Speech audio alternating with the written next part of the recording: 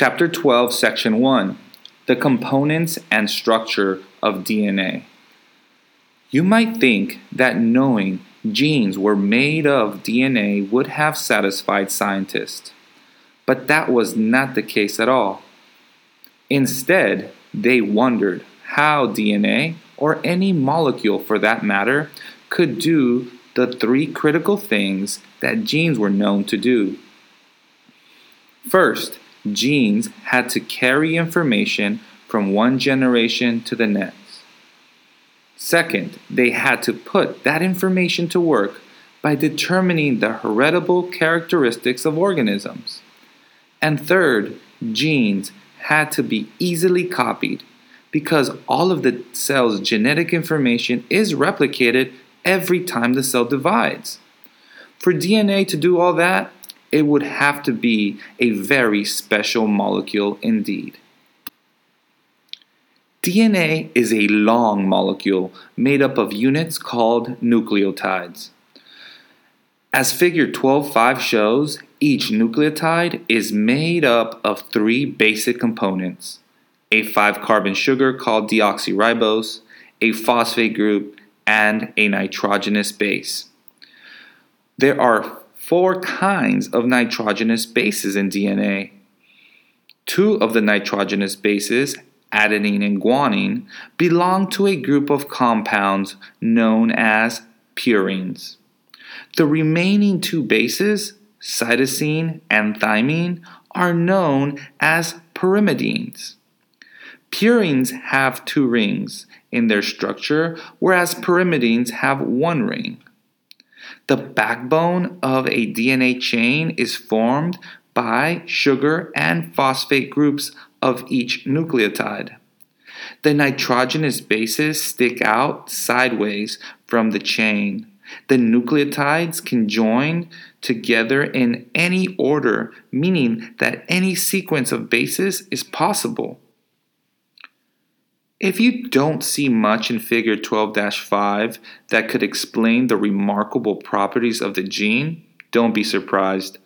In the 1940s and early 1950s, the leading biologists in the world thought of DNA as little more than a string of nucleotides. They were baffled. The 4 different nucleotides, like the 26 letters of the alphabet, could be strung together in many different ways. So it was possible that they could carry coded genetic information. However, so could many other molecules, at least in principle. Was there something more to the structure of DNA? Chargaff's rules. One of the puzzling facts about DNA was a curious relationship between its nucleotides. Years earlier, Erwin Chargaff, an American biochemist, had discovered that the percentages of guanine and cytosine bases are almost equal in any sample of DNA. The same thing is true for the other 2 nucleotides, adenine and thymine. The observation that A's are equal to T's and G's are equal to C's became known as Chargaff's rules. Despite the fact that DNA samples from organisms as different as bacteria and humans obeyed this rule, neither Chargaff nor anyone else had the faintest idea why. X-ray evidence. In the early 1950s, a British scientist named Rosalind Franklin began to study DNA. She used a technique called X-ray diffraction to get information about the structure of the DNA molecule. Franklin purified a large amount of DNA and then stretched the DNA fibers in a thin glass tube so that most of the strands were parallel. Then she aimed a powerful X-ray beam at the concentrated DNA samples and recorded the scattering pattern of the X-rays on the film. Franklin's worked hard to make better and better patterns from the DNA until the patterns became clear. The result of her work is the X-ray pattern shown in Figure 12-6. By itself, Franklin's X-ray pattern does not reveal the structure of DNA, but it does carry some very important clues. The X-shaped pattern in the photograph in Figure 12-6 shows that the strands in DNA are twisted around each other like the coils of a spring, a shape known as a helix. The angle of the X suggests that there are two strands in the structure. Other clues suggest that the nitrogenous bases are near the center of the molecule. The double helix. At the same time that Franklin was continuing her research, Francis Crick, a British physicist, and James Watson, an American biologist, were trying to understand the structure of DNA by building three-dimensional models of the molecule. Their models were made of cardboard and wire.